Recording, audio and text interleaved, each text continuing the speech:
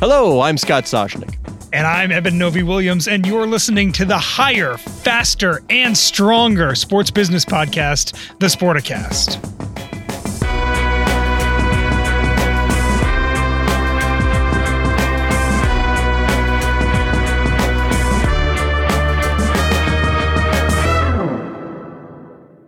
This podcast is sponsored by Cloud Optimizer. As a business owner or IT manager, are your cloud investment costs going up and you don't know why? It's time for Cloud Optimizer. As you migrate your business to the cloud, what you're spending and why you're spending it can get a little hazy. But Cloud Optimizer clears up the mystery and puts the cloud to work for you. Cloud Optimizer starts by analyzing usage patterns, right-sizing resources, leveraging discounts you may not be aware of, implementing automation, and much more. And by reducing unnecessary expenses and maximizing performance, Cloud Optimizer guarantees you a savings of 5 times what you spend for their service. As you utilize cloud-based services more and more, you don't have to lose sight or control of your spend. You can stay agile, streamline your costs, and optimize your performance, plus save significant money with Cloud Optimizer. Make the cloud work for you with Cloud Optimizer. Get a free assessment and find out how much you can save by going to cloudoptimizer.com. Go to cloudoptimizer.com for your free assessment. That's cloudoptimizer.com. Ooh, creative Olympic tie. For people who don't know that's the sort of the motto of the Olympics. Do you know what the 5 rings are? I do not know. I believe they're continents. They represent continents. Oh, don't they? I believe that's interesting. it. I mean, I could be completely wrong, but I don't think so. Of the 6 inhabited continents, who yeah, loses exactly. out? Who gets? I don't know when it was created for the 5. Right, exactly. We will lump in Pangea. Amazing. By the way, we're in the office. You and I in the office. You're on one side in sort of like the cone of silence for all those fans of Get Smart. You're in your cone of silence. I'm in my cone of silence. And this isn't a COVID thing. We just have them. They're like nice little soundproof booths. So we can see each other in our respective cones of silence across the way. I'm waving at you right now. We have not figured out in our office yet how to record in the same room. So we're both in soundproof booths right across from each other. Yeah. Looking right at each other. Well, the acoustics in the office is terrible. Maybe we should do like 2 minutes in the office so people can hear just how bad it is. Like major echo.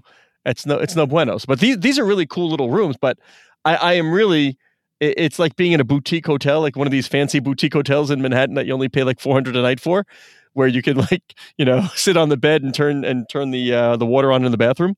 Exactly. It's my shoulder to shoulder. I'm kind of cramped in here. There's not a lot of room. So let's get into some topics, Scott. The Olympics, as we teased right at the beginning, set to kick off, opening ceremony on Friday. A lot of people did not think these Olympics were going to happen. A lot of people do not want them to happen. We are, at least for now, full steam ahead in Tokyo. What are your takeaways starting, right now as we sit 5 days out? I would say those who didn't think the Olympics would happen need to listen to the Sporticast, need to read Sportico, and understand that with the capital expenditure that was made by the government. Everybody. Pretty by everybody. But we'll say by the government. What are we up to now? Can you give me the number? Can you fill me in? I think it depends. You can slice and dice these numbers any way you want them to, but we're in the 10 figures for sure. I think 12 billion is a number that I've seen tossed around. It's a lot more if you look at, I think, a lot of capital improvements that the city of Tokyo did to get ready for the games that aren't directly games related. And if you know how this works, you're okay with saying, we're not selling tickets. Nobody can go. You lose about $800 million. Okay, doable. What you cannot afford to lose, what any sport cannot afford to lose, and all we need to know is go back and look at the start of the pandemic, where the leagues were like, no crowds, but we've got to find a way to get these games on television, is a way to preserve the broadcast revenue. Particularly if you're talking the Olympics, you're talking NBC and the United States, which pays the lion's share of that broadcast revenue. As long as they can stage these events, put people on the floor, on the balance beam, on the track, on the basketball floor, and beam it around the world, it'll be okay because you do get a lion's share of the revenue. Yeah, I think the easiest way to kind of explain that is to talk a little bit about the insurance numbers that we discussed last week. Fitch Ratings came out and said reinsurers, as a result of not having fans in the stands, they're probably going to have to reinsure up to about $400 million of hospitality and ticket refunds. if the entire event had been canceled and they were also refunding some media portions, that becomes 10x larger. So what we have right now is a refund system and an insurance system that isn't going to change the credit rating for any of these reinsurers. A lot of them set money aside knowing that this was going to be a possibility. If we had to cancel the whole thing, it would have been an industry-wide massive it would have been the biggest insurance payout ever made for a single event. So yes, exactly. You can handle, and sports have for the past 18 months, you can handle not having fans in the stands. We're going to discuss this later with the Green Bay Packers as a tease. The thing you cannot handle is not having the game on TV. Well, let me ask you this now, because normally you would have 2 years between a summer and a winter games. And, what are we doing about China? Are we going to be looking now? You have Delta variant, raging around in places around the world. Are we just going to be repeating the same cycle? I think we are, and I think it could be we repeat it because of COVID, and it could also be we repeat it because right now the geopolitical climate around China is so bad, and we've seen for months already U.S. politicians banging the drum for a potential boycott of the Chinese Olympics. I would be shocked if I think the U.S. will obviously send its athletes. I would be shocked if any U.S. companies or any U.S. political delegation attends the games in any capacity, even if they're allowed to, in China, just because of how toxic that issue is right now. So I could certainly see a situation, Scott, where the Delta variant is so bad and some restrictions are in place and they can't go. I can also see a scenario where people in the US and in other parts of the world also just say, look, it's not worth it. It's not worth it for me to send all of my customers there. It's not worth it to send my clients. I'm not going to do the big activation I would have done in a normal scenario because, again, this is, and as sad as it is, it's the second Olympics in a row, but this is not, it's not a normal business climate to any degree. I covered Beijing, so I did it. I don't even have to worry. I've been there, done that, right? Been there, done that. But the Beijing Olympics is a good example. I mean, this is the thing everybody points to, right? The Beijing Olympics was supposed to be China's opening re-entering. Exactly. Yeah. They were becoming a responsible member of global society. And a lot of people would argue that they haven't, right? We're now more than a decade since the Beijing Games, and a lot of the things that the Chinese government promised would happen have not happened yet. And you can only kind of use that card once. You can't use the 2022 Winter Olympics as the coming out party for China if you've already tried that in 2008. Now you do the really, we mean it this time. Yeah, good luck selling that. No, really, we mean it this time. But one of the fun things about one of the fun things about being in this business and preparing for the games, because there's years, the advance is years in the making, is that you and I had spoken to people, and sort of the thematic part of this one, the theme was mobility. Everybody was talking about the mobility games, and it was going to really be the overarching message, whether against the Olympics, the Paralympics, all about that. And Toyota, as a major IOC sponsor, was ready to lean in on the message of mobility, being a Japanese company. As it turns out, the sentiment in Tokyo, and probably all around Japan, is so against staging these games because of COVID that Toyota has decided to pull all of its advertising in Japan that's related to the games. Now, you and I know, and I assume the listeners know too, that you pay a handsome amount for the right to be one of those Olympic partners and use those rings that we referenced earlier in your advertising. And they're saying, you know what? It's not even worth it. We are just going to pull it. We don't think it would be good for business. So up to date, that is the best indicator of where things stand between the business side of the Olympics and the games themselves. And I can guarantee you, Scott, the moment that Tokyo was awarded the Olympics, Toyota as a company circled these 2.5 weeks on the calendar and said, this is going to be a massive event for us. And I cannot remember. It's the official transportation vehicles will be Toyotas. Yeah. There's so much that they're doing. And the idea that they're not doing any advertising campaigns on TV during the games because of, and specifically because of sensitivities around COVID, I think shows exactly kind of where we are right now. As you know, and as our listeners know, the advertising that most people do around the Olympics is this very positive, uplifting, optimistic thing. And these ad campaigns get built months and sometimes years in advance. I'm sure Toyota had those things planned, and now they're looking at a city that doesn't particularly want the games to be there, and they're thinking that it's so out of touch with the situation on the ground that they don't even want to run the ads at all. So a lot of sponsors are losing out on the opportunity they thought they were going to have in Tokyo, but maybe none more than the Japanese companies themselves that are kind of top sponsors, both of the IOC and of the games on the ground in Japan. When ratings fail to meet expectations or promises, there are make goods in the advertising world. I wonder if the IOC or the local, if somehow, some way, companies that paid top dollar will be maybe pushed out to, I mean, obviously Toyota in Tokyo is different than Toyota somewhere else. That's a different kind of spend. But by the way, and much related to this, my first car, Scott Soshnick's first car at age 17, purchased a Toyota Celica, silver. Well, it was supposed to be silver, pretty much rusted out throughout. $400. I paid $400 for a Toyota Celica hatchback. Yeah, it was nice. Called it the Silver Bullet. Yeah, we called it the Silver Bullet. What about you? What was your first car? It was a Honda Civic, so I was going with the dueling Japanese brand. It was mint green. I called it Zoom, and it was not fast. It was very much. You should have trademarked Zoom. Maybe somebody would have bought it from you. It was my grandmother's car that was handed down to my sister, and when I got it, I don't even know how many miles were on it, but it was a lot, and it was not functioning particularly well as a vehicle. Speaking of not functioning particularly well, let's get to the local revenue of the Green Bay Packers. Nice segue, but nice. The Packers released their financials. Once a year, we get the joy of a little peek ski behind the scenes of NFL finances. Thank you, and courtesy of the Green Bay Packers, which are I'm doing air quotes, a publicly traded company. You can get a stock certificate. You can hang it on your wall. It doesn't appreciate. You can't trade it, but you can say you, quote, own the Green Bay Packers and go to shareholders meeting and fun things like that. You want to tell me about some of the numbers? What did we learn about the Packers specifically and the NFL generally?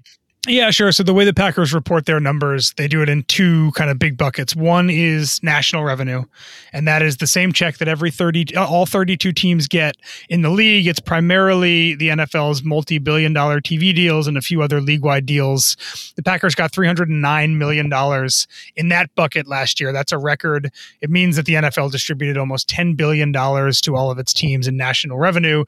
So that went up. That number has continued to go up, and because, as we talked about earlier, because the NFL was able to get all of their regular season and all of their playoffs on television, they didn't have a single game canceled because of COVID, those numbers continue to go up. On the local side, which is ticket sales, game day revenue, some merchandise sales, some sponsorships, that took a pretty hefty nosedive. Scott, the team usually has around $215 million in local revenue. It was $62 million in local revenue for last year. And as the Packers will tell you, saved in some ways by the fact that they hosted 2 playoff games. It's never a guarantee that you're going to host a single one. It's a great year when you can host 2 of them.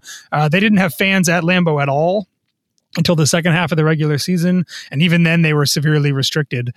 So that number, $61 million, would have been a lot lower if the team hadn't been supremely good last year as well. So that's kind of the breakdown right now. The thing that stands out to me here, Scott, is just how great a business it seems like to have an NFL team, right? We had an all-time horrible pandemic in which fans essentially couldn't come to games for the entire year. The NFL distributed enough just in national revenue alone, that $310 million number, to cover the salary cap, which is $210 million, plus another $100 million.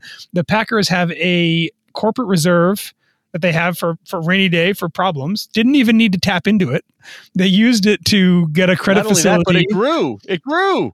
And their investments, up $120 million last year. It's hard to imagine. Performance. They invested wisely. It's hard to imagine a scenario worse for NFL teams than what happened last year. And yet the Packers came out of this looking fairly good. I mean, it just shows to me kind of how the underlying economics of the NFL are so good and why it costs so much money to buy one of these teams. Yeah, the top line number is an operating loss of $38.8 million.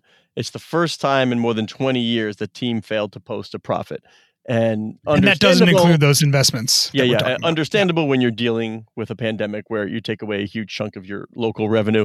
The Dallas Cowboys, they too when you can't have fans, I mean, they did have some, but when you can't have your fans, like some would think that the bigger clubs make off better, but they actually lose more money because the Cowboys are soaring in local revenue. They really turn that building into a cash register. I think there is, looking at these Packers numbers, it seems like there might be a way to, if you didn't sell a single ticket, if that local revenue was zero, that the Packers could possibly sustain a business that is profitable. If you invest well, again, you're getting from the league, and this number from the league, as you know, Scott, about to go up significantly. The NFL's $115 billion in new TV deals kick in, I think, in 2 years. So the minute those deals kick in, that national share number for every team is going to go higher. Again, you're getting more than $100 million over the salary cap just from national revenue sharing alone. So if I'm an NFL team, hold on. This, even without ticket sales at all. Yeah, hold on. I've got an idea. So I buy an NFL team. I play on just this grass high school field because I don't need fans. I don't need sponsorship. All I need to own a team and possibly, I mean, not only just break even, but make money is field the team and collect the national revenue. Is that correct? It's possible. Again, yeah, the team, as you said, they had an operating loss. If you take into account what their investments made, they actually, I think, ended up in the black for the year. I'm not suggesting anybody do this, mind you, but it does kind of, to me, underscore just kind of what the underlying economics for NFL teams is pretty darn good. Yeah, leave it to you to utilize underscore. Yeah, leave it to underscore. You. There we go. Yeah, very, very nice. Pat, by the way, when my son was born 12 years ago, I think I've told you this, I signed up just for the heck of it for season tickets to the Packers just to see. How you doing? Now, the last time I checked, you just get a postcard I think it's once a year you get a postcard that sort of lets you know where you are. I believe, and if anybody from the Packers listens, Mark Murphy, help me out here. If anybody from the Packers listens, please give me a call so we can update this because it would be fun. But the last time I checked, I think I was like 77,000th in line for Packers tickets. And I mean, it's definitely 100 and something. So I moved down, but he's not going to get seats until my guess would be like 30 years old. And I signed up when he was born. Your great grandson is going to be sitting at a game in 2055 saying, thank you to great grandpa Scott for putting having my grandfather on the list. Yeah, for having the foresight to sign up for Packers tickets. All right. Give me a little name, image, and likeness update because looks like the Maize and Blue is first to do something. We talked a bit right after the name, image, and likeness bills passed about the first couple deals that we were seeing. And a lot of them were smaller, one-off, post on Instagram for dollars, cameo appearances, things like that. We're starting to get into, Scott, the kind of the meatier, more interesting deals. And Michigan students, Michigan football players specifically, just signed one of the more interesting ones that I've seen. They're working with the M-Den, which is the bookstore on campus, where they're going to let Michigan fans buy Michigan football jerseys and put the athlete's name and number on them. And the athletes are going to get a small cut of every one of those transactions, just like it happens in the pros, where when you buy a Tom Brady jersey, Tom Brady sees a specific little cut of that through the union. It's essentially on a smaller scale, a group licensing deal that encapsulates the entire Michigan football team. I think we're going to see more of this. I think this makes a lot of sense as the kind of thing that athletes were never able to do before. And let's be blunt, fans were also not really able to do before as well. You could get a Michigan number 5 jersey if you love Jabril Peppers, but you couldn't get it with Jabril Peppers' last name on it, that's for sure. But now this is a scenario where you can, and I think this benefits everybody involved in the ecosystem. This is why you couldn't get the video games anymore. The Ed O'Bannon, you could not use the name, image, and likeness of the players. So one reason this was able to get done and so quickly is that it was done with an outfit called Valiant Management, which was started by Jared Wangler, who's a former Michigan football player. So he was there a couple of years ago. He knows a lot of guys on the team. And to answer some questions folks might have, if I'm a star quarterback and I sell more jerseys, yes, I make more money than the triple backup defensive tackle who nobody knows. So I will make more money. They get about $10 per jersey sold, which, by the way, is more than Tom Brady gets for each jersey sold in the NFL. But I will go back to That's not nothing. Yeah, no, it's not nothing, but it's an idea that I had years ago, Eben. And I think you probably laughed at me. You do laugh at a number of my ideas. But now seeing this, what the university cannot do is sell a jersey with the name and number on the back. Because I've always said, if I was a university bookstore at Michigan, Ohio State, Alabama, all the big boys, Penn State, you name it. I'll throw in Syracuse because it's my alma mater, even though they haven't won a whole lot. They don't deserve to be in there, but Syracuse. What I would have done is leased space, like a 2x2 cubicle, to an outside entity. They pay me rent. That does nothing but iron on letters and numbers on jerseys. And me as the university, all I'm selling is a blank jersey. Fans don't want a blank jersey. They want a name and number on the back. There's nothing stopping somebody who bought a jersey at the bookstore from walking across to your local whatever to getting the name and number ironed on the shirt. It was a big opportunity. They did not meet the demand of the public. That sound you hear is Jay Bilas licking his lips at the ability to tweet and shame this idea of yours. I think the reason you don't see that is because of how bad they realized. I think a lot of big NCAA programs, they just realized how bad a look it was. And this didn't stop others from trying it. And it's, yeah, well, okay. I know funny. It's a bit like, wait, but on the Bilas thing. But what? Seriously. Yeah. I mean, seriously, what if I was on campus, really, and I just had like an iron-on business, and I said to everybody, bring your jerseys, I'll put the name and number on. The university has nothing to do with it. But it could have been a really good business. Sure, I guess if you're the iron-on company, there's potential there for sure. Napster of jersey name and number. I find the jersey, and again, there's been restrictions on this, and a lot of schools even stopped selling just the number without the name. But I found that to be kind of one of the more naked, really obvious kind of exploitative aspects of this entire Well, you brought economy. up Jay Bilas. Do you remember when he went to, I don't remember which specific school or schools it was or were, but he pointed out he went on to like the store and it had the name and number. So it was sort of not only that, you could Google the name. I believe it was Terrell Pryor, but if you searched Terrell Pryor on the NCAA website, you got the Ohio State number 10 jersey just popped up. Hey, I'm not going to penalize. I know you're not connecting them, but I am not going to penalize Ohio State for having a wonderful SEO practice and getting like high rankings on the Google search. They've done a really wonderful job. Having been in this business now, I know how much work goes into getting a nice high SEO ranking. It is. It's also ironic to me, Scott, that this is happening at Michigan. I believe the Fab Five were among the first to point out the exact hypocrisy in this idea that they couldn't. Those guys would have cleaned up. Can you imagine if this MDen deal had existed back then? I mean, I can't imagine how many jerseys they sold in their time at Michigan. Right. What do you think? I mean, they changed the whole culture, the long shorts, everything. That was all, man. And I've always said that the poster boy was Johnny Manziel because he was a national brand. There, he would have sold jerseys all over the country. Yeah, and I know it's a touchy subject with Manziel about autographs because I think at this point he's at least confirmed that he was paid for some autographs while he was at Texas A&M. But yeah, the fact that college athletes can now be paid for their autograph, Manziel, I mean, would have made probably seven figures on his autograph alone when he was in college. I think you're right. I think the longevity that he played in college, and then also just a Texas A&M fan base that was starving for kind of national relevance, and he put it on a rocket ship.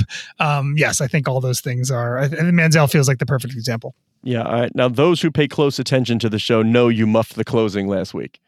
Like you wouldn't know it if you didn't really listen closely or whatever. But I think it sounded fine. It might not have looked fine, but I think it sounded fine. You muffed it a little bit. Do you want a second chance, or you want me to just do it? No, I'm going to let you. I'll let you go back to that. I'll do the one later in the week. All right. He is Eben Novy-Williams on the Twitter at Novy_Williams. I am Scott Soshnick on Twitter at Soshnick. Our social media editor is Cora Veltman, and she loves when we tell you that the show can be found at Sporticast, which is the hub of the Sportico Podcast Network.